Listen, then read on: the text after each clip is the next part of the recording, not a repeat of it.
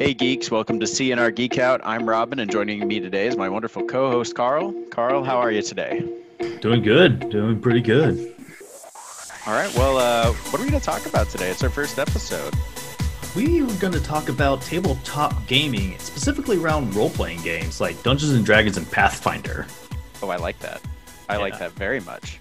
I was going to say you're more of a Pathfinder guy, and I'm more of a Dungeons and Dragons guy. Granted, my introduction to Dungeons and Dragons actually came from Fifth Edition. What about? Okay, yeah. How'd you get into Pathfinder?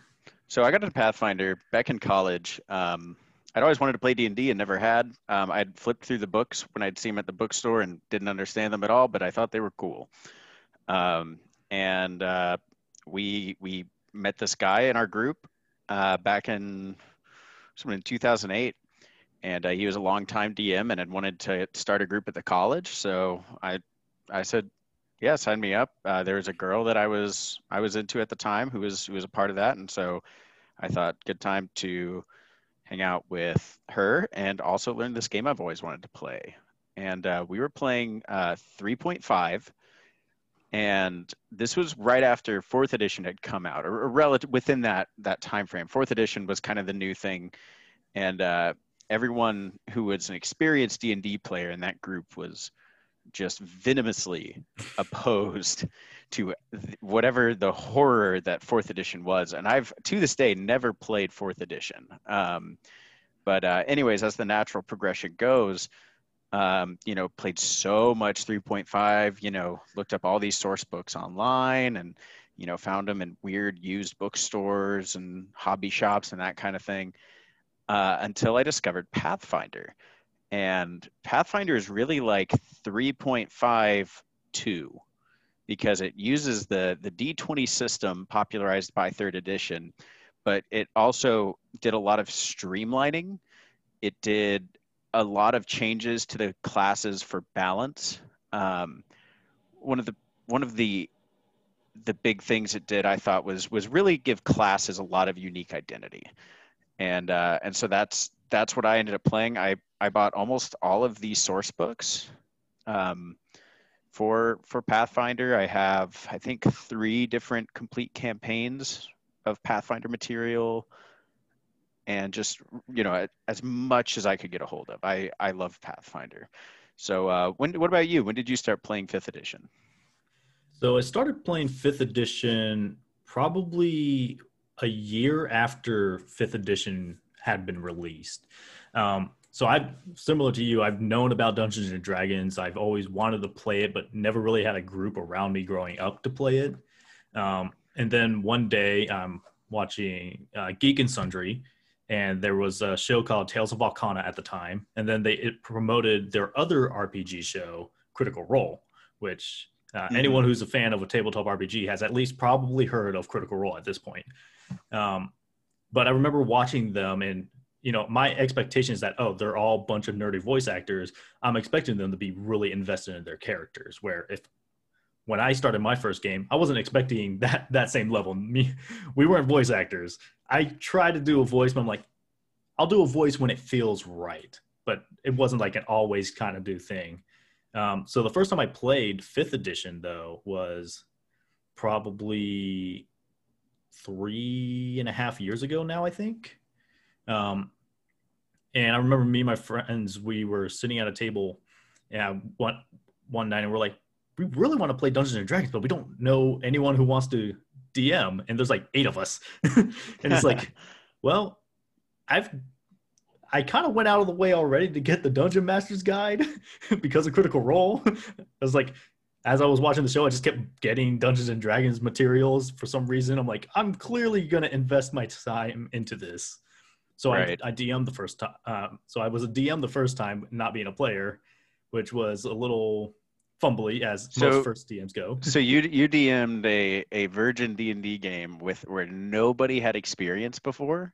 Yes, Nice. including the Dungeon That's Master. No one had yeah, experience. that's pretty unique. Usually there's, I've run some games like that where I would teach a group how to play, with me being the only person with experience. But that's, the good thing about that is that you can just, if you mess up, I mean, nobody else knows. It's just, it's just you know, you can just lie about it and just be like, yeah, that's the rules. Deal with it. I'm the I DM. wish it went that way. I mean, it was still fun. We ended up, one of my friends printed off some pre-source material. It was like a simple, there's like a cult, they're raising zombies, and this at like this moat village town. And the very first thing that happens is they're crossing across the moat, and a zombie reaches out to try to drag someone into the water. It's a low DC. I mean, it's a low skill check. So they just had to get a 10. That's it. They just had to get a 10. Well, the one player who was the one who said I was going to look over the edge of the boat rolled a 1, the very first roll of the night. And so I'm like, well, you get dragged underwater by a zombie. Really kicked off the critical failure of the night, huh? Yeah, and we were questioning how does underwater combat work? And, I'm like, I tried to look for it. I'm like, you know what? Screw it. We're gonna ignore any of the current underwater rules because I know what the baseline rules are, and we're just gonna deal with that. So I was like, Oh man, underwater rules out the window. that's yeah, that's always how it goes. Is whatever you don't expect to happen, and you don't, you know, it's like, oh, why would I need to learn this? It's going to be the very first thing that you have to do. I technically should have killed one of the players during that encounter because the first roll I made behind the screen was technically a crit. And I'm just like, I don't think for everyone's literal first game, I don't want to give the impression that I'm rolling really well tonight right now and that I'm just going to kill everyone because I'm rolling good. Well, so that's the kind of the neat thing about Dungeons and Dragons, though, is right at the beginning of the Dungeon Master's Guide, it tells you that the rules are up to DM interpretation. That the DM is literally God in this world, and his will be done. If you say a roll wasn't a crit, it wasn't a crit. If if your player says, oh, like, I do this much damage to the big bad evil guy, then and you don't want him to die in one turn, well, his health pool just doubled. You can do whatever you want. And let's talk a little bit about this. I'm curious. Both of us we've DM'd a lot. I do have experience with fifth edition, just not nearly as much as I have with Pathfinder. I think fifth edition has a lot of merits to its gameplay. What I do not have any experience with is Pathfinder 2, which is relatively recent as of this year, and I have the books. I don't have an excuse other than I haven't played a game since COVID-19 started, and so I haven't really been driven to learn about the game. But that is something I want to do, and maybe we can have a follow-up episode where maybe both of us can really read through Pathfinder 2 and kind of give our take on it. Yeah, I've done my glances at it, and I'm like, I'm confused right now. I need to take a moment back. Yeah, I've heard good things from some people I trust a lot in the scene, so I'm excited to. Yeah, I like the ideas behind it. Yeah. So when it comes to DMing and philosophy, the philosophy that I've always adopted is that your job as a DM is not to beat the players. Your job is to facilitate a fun experience. Now that phrase is really subjective just based on who you're working with. I mean, if you're working with, 4 people who are very into RP and very, very driven at seriousness and taking everything very seriously and playing kind of, for lack of a better term, on hard mode where, they don't want you to pull a punch, they want the challenge, or, a group of friends just kind of, laughing and starting fights in the tavern and being kind of murder hobo-y, which is when your party is just, they don't live anywhere. They just roam around murdering and being hobos. Then, you have to DM very differently. And so a lot of a DM's job is, in my philosophy, is figuring out kind of that balance point between giving them a fun time and challenging them. Yeah. What do you think? What do you approach it with? So I agree that it should be a fun time. So a lot of my friends that I've DM'd for each of them are just uniquely individual players. Like one's really big on giving out his own dialogue. Some are very just generic. Like I want to try to persuade this individual. All right, just give me a guideline of what you're trying to persuade them on, and then, or I'm going to sneak. The moment that there's combat, I want to be able to have a first type of reaction. So gauging the different levels of kind of engagement that the players have themselves. Are they more tactical, so they're focused more on combat related items? Are they more environmental, so they're more about the experience and the portrayal that their character is going through and them as a player is going through? So I agree. As a dungeon master, and I typically like to call myself a game master, because I'll also do kind of moderating for other games, not just tabletop RPGs, but other role-playing style games, such as like Mansions of Madness and other relatable games where you take the role of a specific character. Okay. But make sure that, if they have any questions, hey, I can easily find a quick, rule that everyone should follow by for everyone, and then help translate that, and then make sure that everyone's at least getting the most out of their experience. I know I've read the Dungeons and Dragons source base materials, like Player's Handbook, dozens of times, where if a player is getting ready to do an action, but they're struggling to figure out what they're going to do on their turn, I'll be like, well, you're a ranger and you have this feat that lets you hit a lot of guys with one attack. And they're like, oh shoot, yeah, I can do that. It's like, yeah, go with that. Right. So sometimes I'll try to egg them on to something that seems really cool about their character that they just completely forgot about, because there's just, there could be a lot to read and keep track of. Sure. How do you handle speed at your table?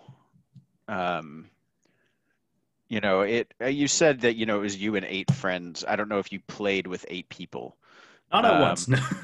And I've run a game with, I believe we had 11 players, and it involved me DMing, and I had a co-DM who we would kind of split the table in half almost.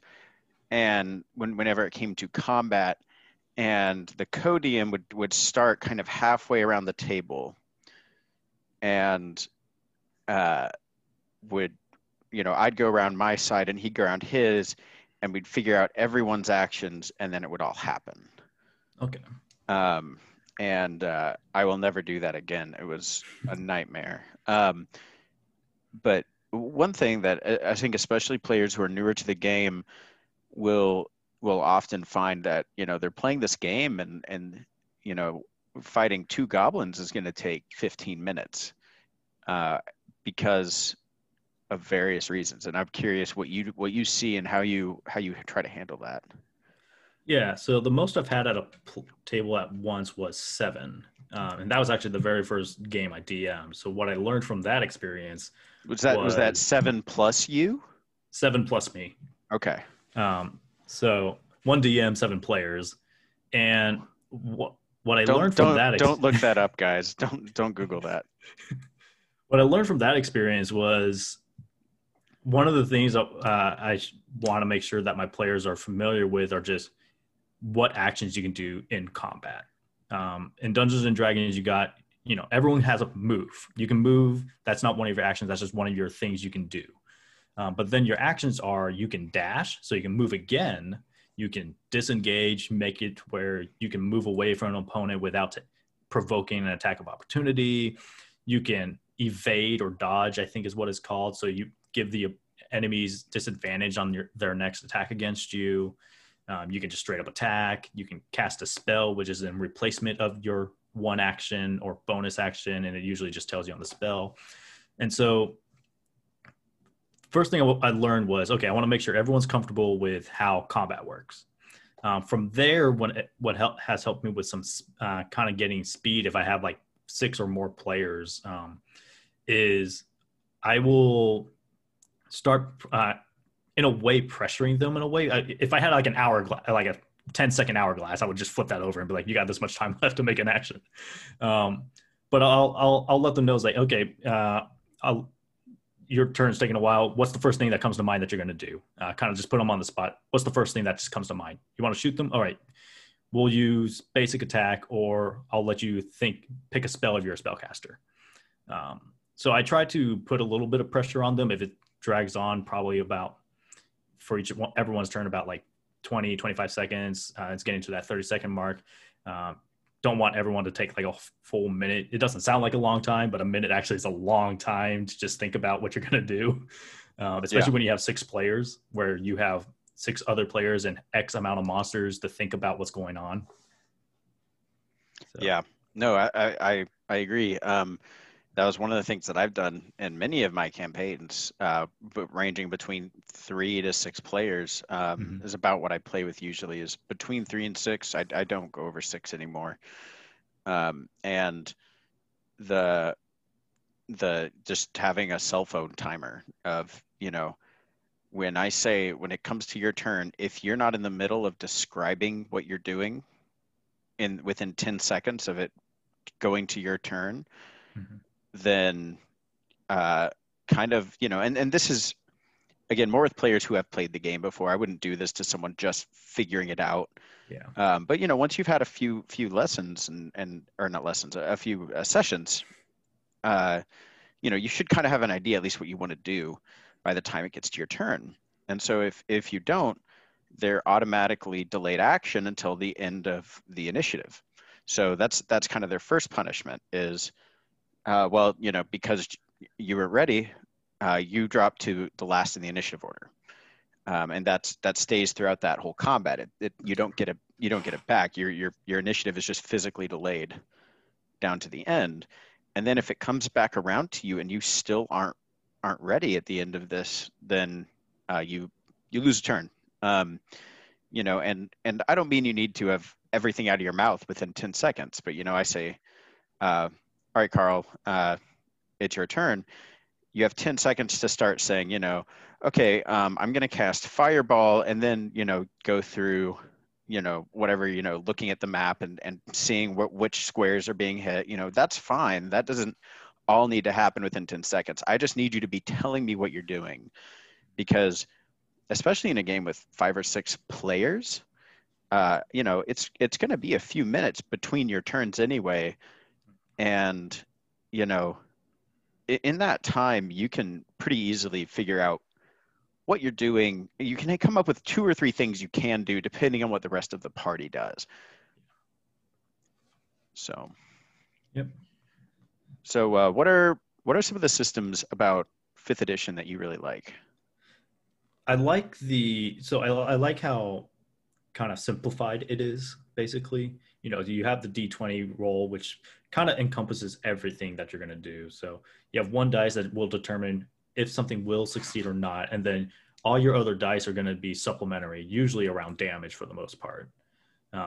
With very few outliers where it's not actually damage, like the sleep spell is just, all right, this is how much HP you can affect, basically. Right.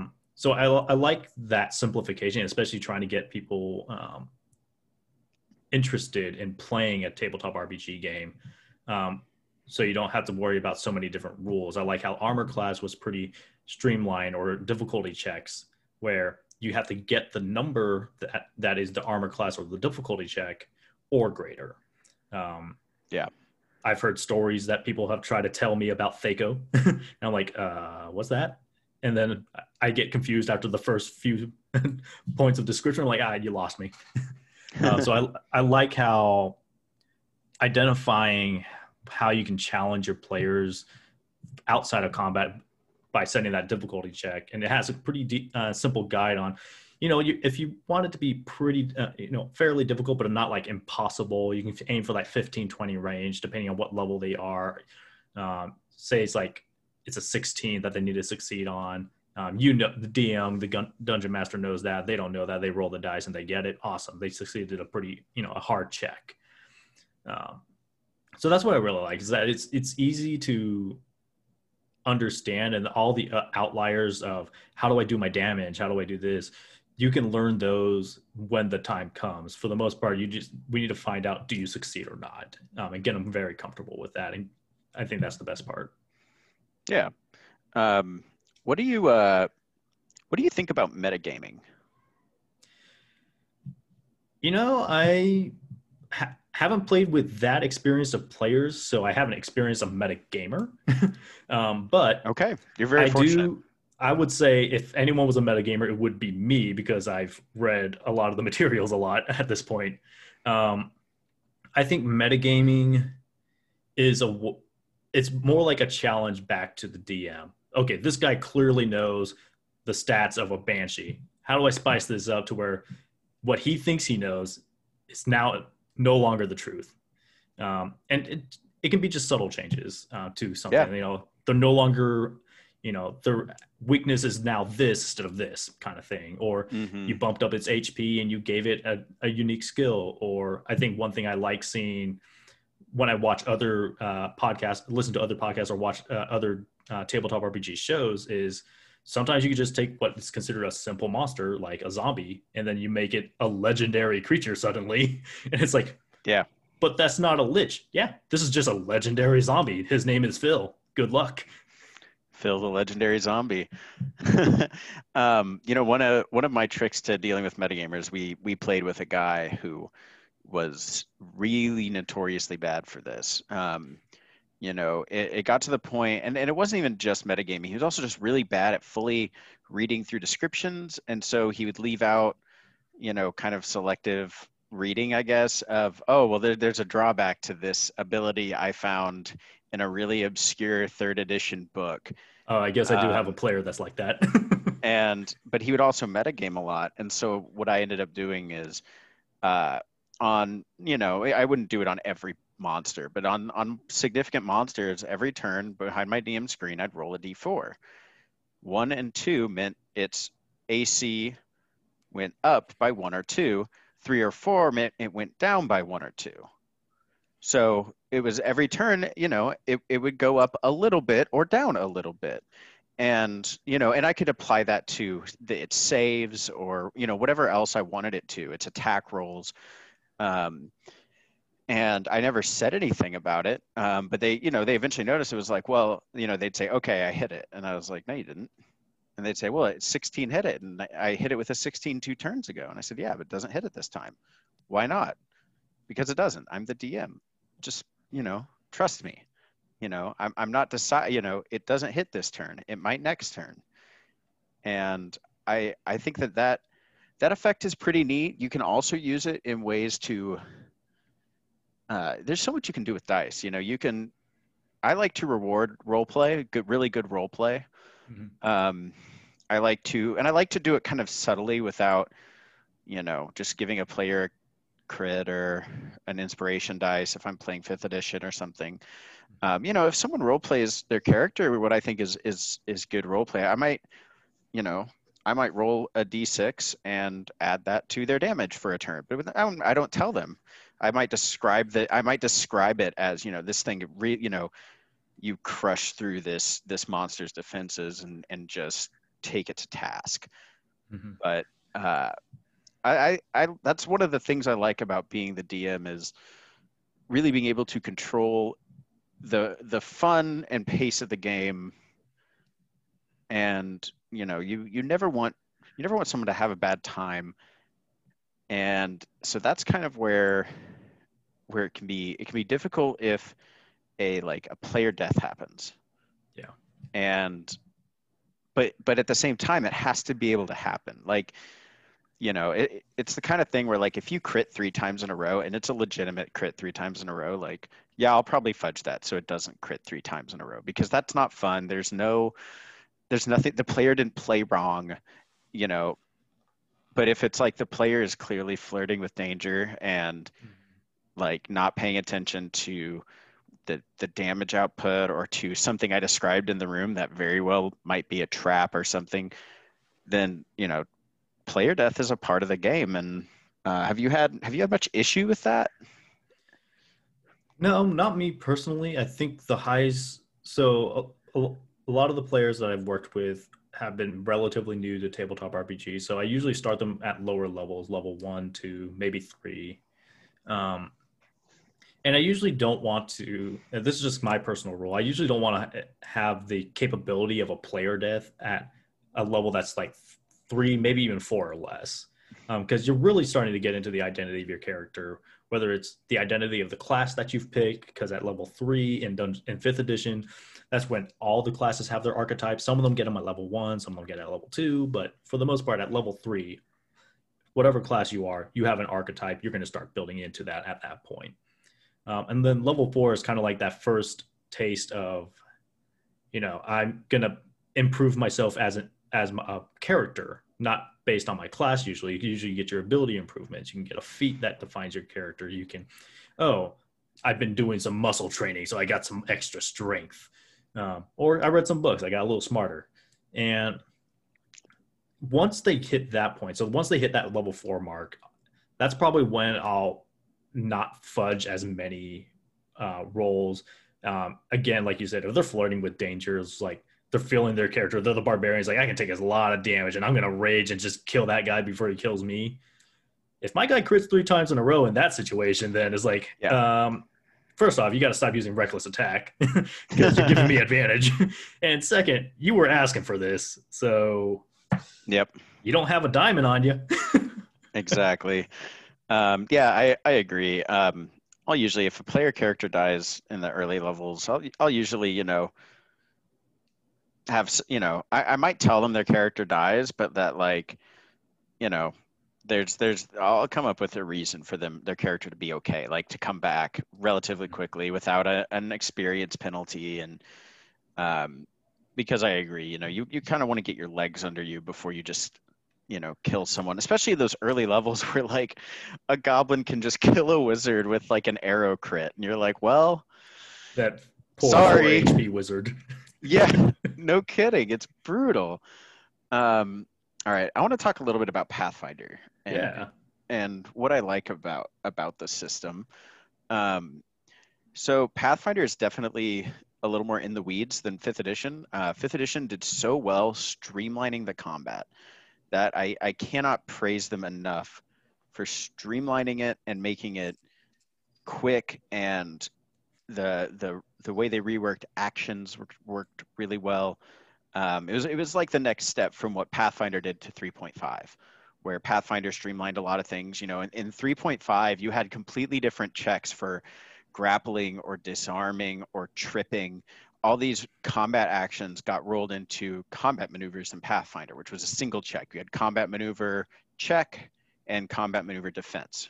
So basically, under your AC, you had your combat maneuver defense, which was how good you were at defending against someone trying to, either tackle you, bull rush you, trip you, disarm you in combat. And you had a modifier for it that you would add to an attack roll, like an attack, to do any of those things.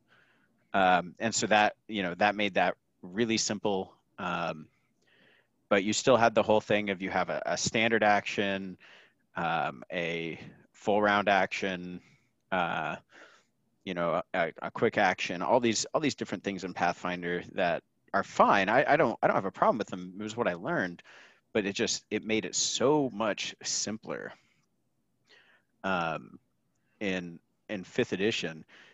But for me, the reason I keep going back to Pathfinder after having played 5th edition and really enjoyed it, I've played several campaign settings in there, several original campaigns too, is the character creation in Pathfinder is so fast. They have dozens of class-specific archetypes for every class, and they have a lot of classes. They came out with a book called the Advanced Class Guide, where they took 2 features of different classes and put them on the same class. So you have something like a ranger that also gets sneak attack, or a fighter that gets monk's unarmed damage and fighter feats. And it's great. It's called a brawler, and one of its many archetypes is shield champion, where you get to be Captain America, where you have a shield that you throw, it ricochets between enemies and eventually returns to you. And I mean, there are so many classes, and I think 5th edition, that was the biggest thing 5th edition changed from many of its previous editions, was really diving into it kind of borrowed the archetype idea from Pathfinder. And I think it did a good job. It simplified feats. So feats in Pathfinder and 3.5 are really a, what's the word, like cumbersome. Like there's so many feats that are just like, you just take them because you need to get to the next feat, and it's not Okay. fun. Like Yeah. it's like the feat tax, It's like a skill tree. yeah, if you're going to play any ranged character, you need to take point blank shot, range shot, or precise shot, and Sniper or something like that. I can't remember what it's called, but yeah, there are 3 feats you need to take in order to fire into melee combat without risking shooting your friend. And so it's just like Oh yeah. your first like feats you're taking have to be those. And that's just not fun. Like it's not fun when there's mandatory feats.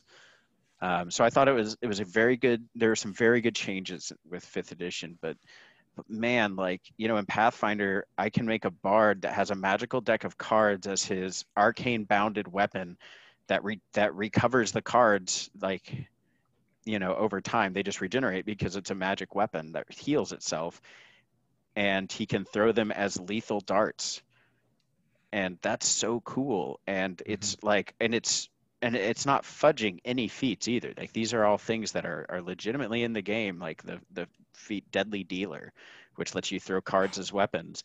There's the Arcane Duelist archetype of Bard, which lets you bond a magical weapon as though you were a wizard. And so you bond a magical deck of cards that you can now use as a lethal weapon, and then just be Gambit and throw exploding cards at people. It's the And dream. it is. It's, Pathfinder lets you get away with so much craziness, all while being relatively balanced. I mean, obviously, you have the same thing where melee characters are strong early, and then a wizard and a cleric are just going to like blow everyone away later on. I've had one friend tell me that the way it's balanced is that at a certain point, every archetype is broken at a different point Yeah. of the game. No, Like yeah, they're all just that's a equally good way to broken. say it. Yeah. I mean, all the archetypes, I mean, obviously there are some that really aren't, but like every class I feel like has the potential to be broken when used with the right feats and the right group, but at different points in the game. Yeah. I think that's pretty accurate. One of my favorites to do was there was a rogue that you could, and so a neat thing in Pathfinder that you can't do in 5th edition. In Pathfinder, you could actually take multiple archetypes as long as what they're replacing didn't overlap. So Okay. I can't remember what it was called, but there was a rogue I could do that. So one of the archetypes was Skirmisher, where if they moved 10 feet in a round, they automatically got sneak attack damage. And Okay. then the other one was it called Knife Master, where sneak attack damage from knife attacks all became D8s instead of D6s, but all non-knife sneak attacks became D4s instead of D6s. Ah. And then there was a really great there was a throwing knife called like something star that was you could get in Pathfinder with exotic weapon proficiency that had like twice as much range to throw, and it had a dice higher in damage than a regular knife. And so I would take both of those archetypes and I would just like run around the battlefield just throwing these ninja stars, doing like 1d6 plus 4d8 damage on any hit uh, as I was running. And then with the feat, there's a feat that lets you break up your attack into multiple moves. So you can, like, if you have 2 attacks, you can move, throw, like attack, move, attack. And I can't remember what it was called. Spring attack, maybe? This sounds like what a ninja in Naruto would be like, basically. Yeah, kind of. And that was just, They're all skirmishers, but they're all flashy about it too. yeah. So I would just, kind of rooftop to rooftop, jump over the rooftop, throw a couple knives, run a little more, throw a couple knives. But it was fun stuff like that I really enjoyed making by just looking at these lists and having these charts of which class abilities are replaced by certain archetypes and seeing which ones I could smash together. Like I did a paladin, and I made him so there's a holy gun archetype where you're like a sheriff, but a paladin sheriff. and then taking the other two archetypes that have bonuses to healing. So I was like this ranged gunman, but I would stay back and I could like heal everybody really well, and then shoot bad guys with holy bullets. Did you ever see the anime Sayuki? No, I Journey didn't. to the, so the main character is the Journey to the Journey to the West, with the Monk Oh, King and okay, the yeah. yeah, it's basically that. But the monk is an alcoholic, smokes cigarettes, has a terrible attitude, and he kills demons with a gun. Like I Okay, was like, this I'm down guy's with that. awesome. Um, Yeah, but yeah, I was just like, huh, that sounds like the main character from Sayuki. right. Yeah, no, Pathfinder just allows for a lot of really cool, very specific, it's I think Pathfinder, you kind of get in what you put into it. If you're willing to Yeah. sit there and put a lot of time into reading through, all these, I have them right over here, these 12 books Oh my of god. of character options and classes and expanded options. You'll get a lot out of it, but Mhm. I can't say that you're gonna have like a 10 times better experience than playing fifth edition. I think that's my one. If I had to give one negative, it's not really a negative, but one negative point for fifth edition is as written, rules as written or raw. There aren't a lot of different character types you can make. Now you can supplement it with backgrounds. You can customize a background. You can just kind of reskin something. So instead of throwing darts, you're throwing bladed cards, or you're throwing cards and you just use the Right. dart stat. Um, but there's not really like a class or a class archetype in fifth edition that would get you Gambit. I mean, you can try to make it work with a bard maybe, but it's like really stretching it, and you got to kind of reskin. You can keep the stats, you can keep the way that something the effect is, but you kind of just have to reskin it, call it something else in a way if you want to really get that feel. Um, so I think that's kind of my one feedback I would give is, and they're doing a good job at trying to expand on classes. I think the fighter and the wizard have gotten more love than the other classes, but hopefully they start showing the warlock and the others some more love there. My It's God, I can hear you again. Yeah, it's wonderful. I'm back. Technical difficulties, everybody. First episode. It wouldn't be a first episode without them. Um, yeah, so I really don't remember what train of thought I was on before everything stopped working. So Let's see. I said Wizards of the Coast, Dungeons and Dragons. You need to show some more love for the other archetypes. Stop giving love to fighters and wizards. Granted, they're great. I love them. I want to see the new warlocks. yeah, no kidding. Warlocks are my favorite thing to play in fifth edition. Um, well, I want to move on to a couple of well, for me, one honorable mention, tabletop RPG. For those who probably haven't heard of it, it's a pretty weird system called the Cipher system. And I've got the core book right here, actually. The Cipher system. Oh Ooh. yes, I've seen artwork for that You before. can do everything. You can do high fantasy, superheroes, horror, sci-fi.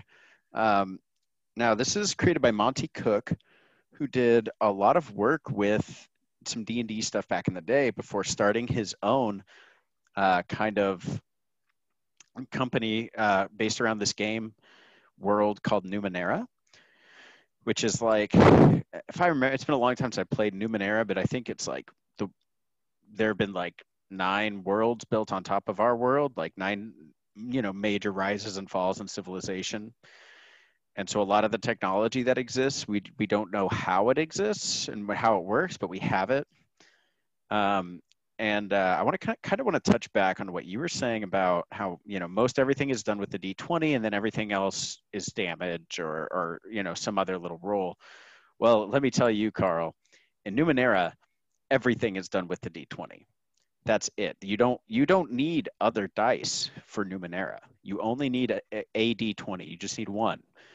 The system is based on a difficulty challenge of 1 to 30, with 1 Okay. being very easy and 30 being an impossible task. I was about to say 100's a little high. Yeah, no, I almost said 100, and then I was like, nope, it's 30, between 1 and 30. So you get your points and you put them into one of your 3 attributes. I can't quite remember. I think it's, gosh, I can't remember exactly what they are. It's been years since I played it. But you have 3 attributes that are basically strength, agility, and health, right? Yeah. And or yeah, I think that's right. And you have you can improve anything up to +9. And then you can modify it with a d20 roll, which means the highest you can possibly get on anything is 29. So something with a difficulty of 30 is literally an impossible task. There's no way within the game rules to do it.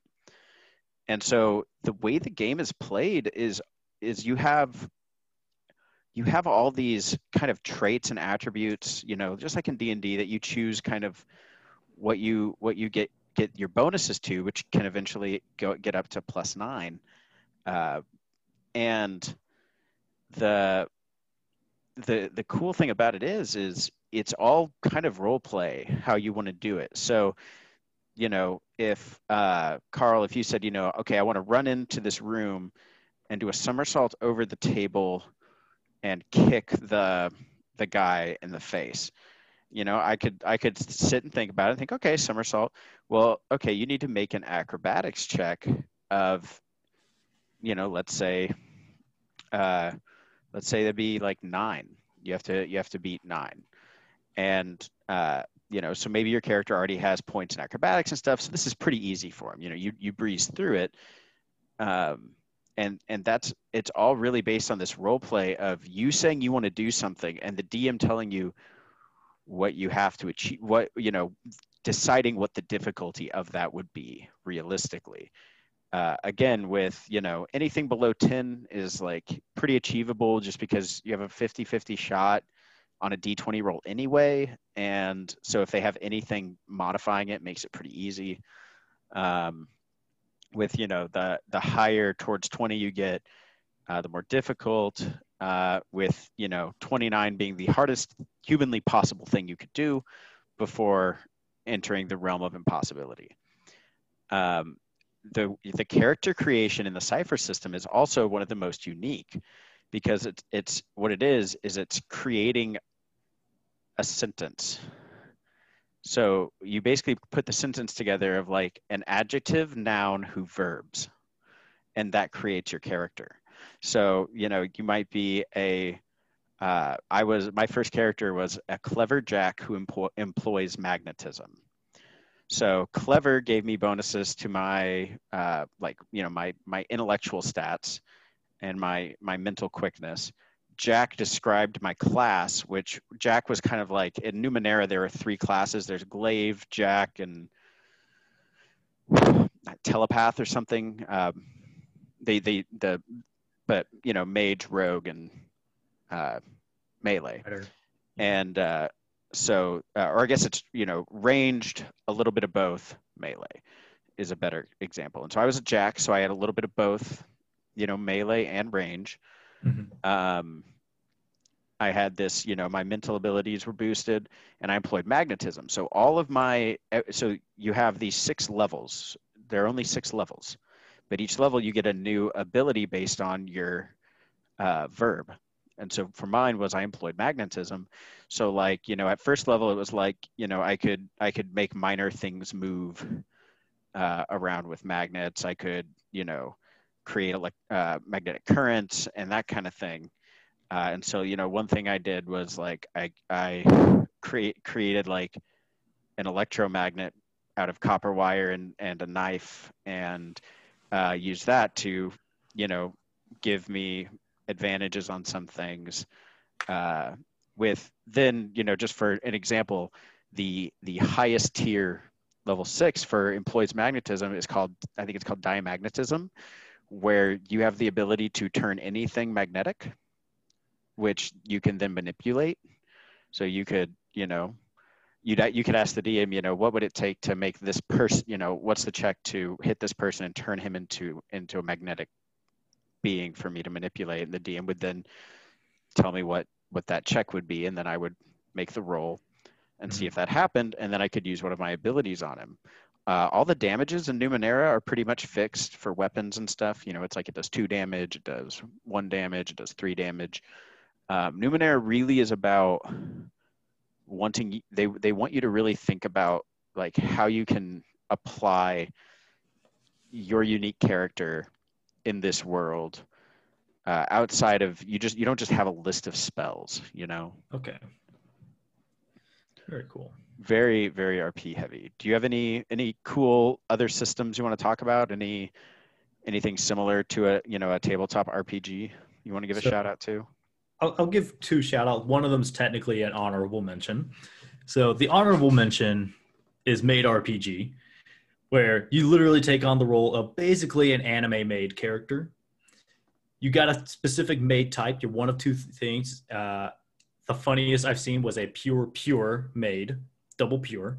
There's a positive and a negative to it, though. So there's like different adjectives that you get. You can be like a pure sporty, or sporty, gloomy, something like that. They're just basically adjectives on what type of personality you are.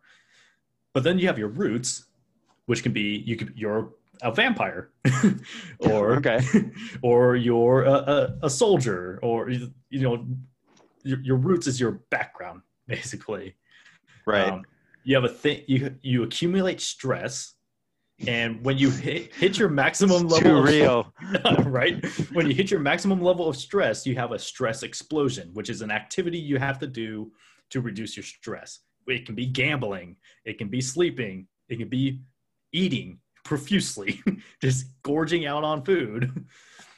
You have a specific made power. Like, this is just really goofy, really funny thing. And kind of the premise of this is that you're a maid who's trying to win the affection of the master.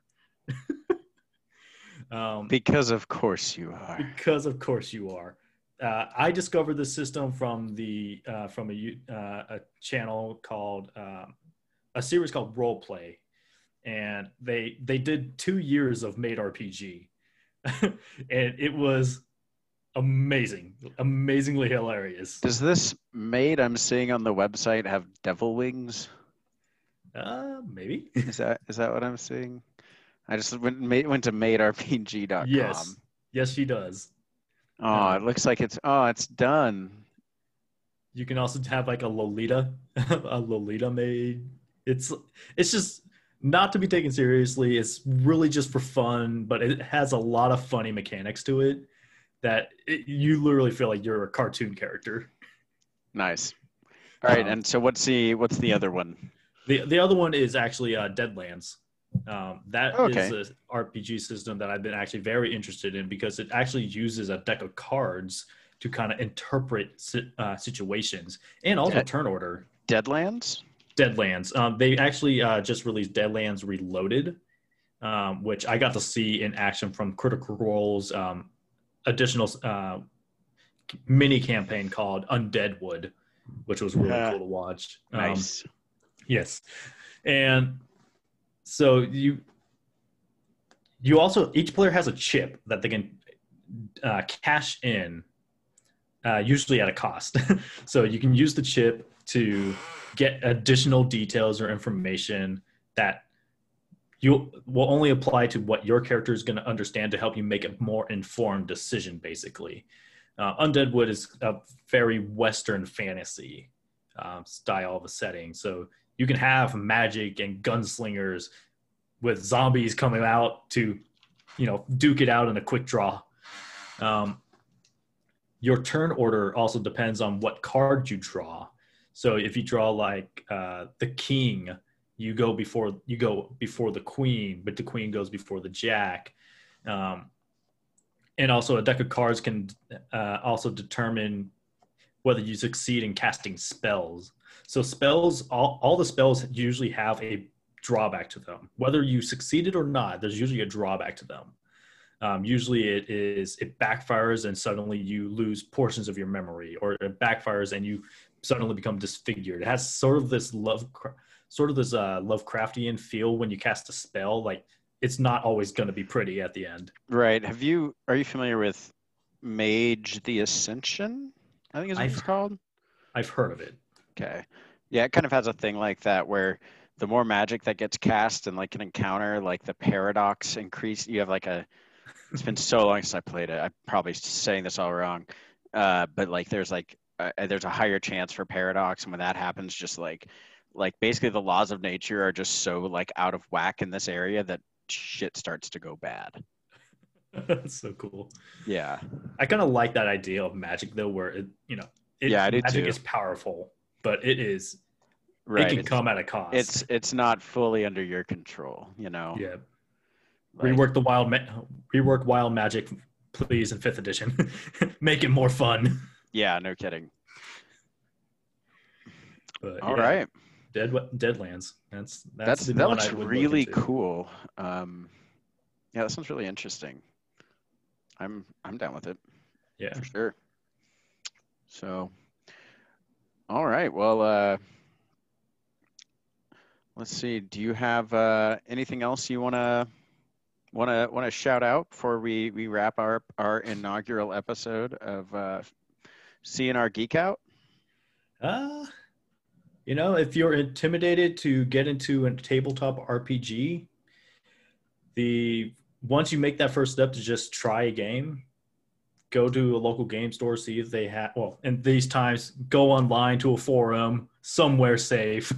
I see a lot of places saying, hey, we're looking for players, quick one-shot or introductory games. There's a lot of venues out there. If you just want to try and dip your hand into it, a lot of people are using services like Discord and Zoom. Just give it a try. The biggest thing is try it out once and then figure out what is the way you want to play the game. And then you'll eventually be able to find the group that works for you. Yeah, no, absolutely. And also I want to point out, like, it's really weird. Carl and I have never played together. Nope. We've talked about D&D and Pathfinder and role-playing games so much, and we have never played one together. We've played board games together, but we've never played a tabletop RPG together. So yeah, we need to fix that somehow. Yeah, we'll have to fix that at some point. Maybe, if the show is still around by then, we can stream it or something fun. That'd be cool. Yeah. Always wanted to do reaction. We could if we have any listeners, we could do a Roll20 game with some of them sometime. Do a one shot. Yeah, that would be cool. That'd be neat. Yeah. So if you enjoyed this podcast, keep a lookout. We're going to be releasing more. You can email us at crgeekout@gmail.com. Go ahead and send us questions. What geeky content would you like to hear about? If you have any recommendations for tabletop RPGs, I'd love to hear all that. And I'm definitely not opposed to having like a mail segment of the show either, where we read some mail if you have any good questions and we can answer that. So, but otherwise, stay nerdy, guys. Yeah. Geek it out. All right. Have a good night. We are the geeks. In this podcast, every week we bring you a new unsolved or unexplained mystery. That's right. We bring you the facts and educate you on everything mysterious. And here's the best part, guys. At the end of each episode, we solve the mystery. Because that's what we do. Right you are, Cassandra. Now tell them the name of the podcast. The Joe Rogan Experience. What? No. That's what it says here. Okay, well, you must have grabbed the wrong script. Guys, just 1 second, please.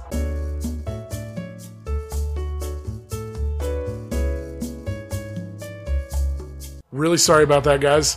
So, Cassandra, tell them the name of the podcast. Unsolved Mysteries. Solved? Yeah, that's the one.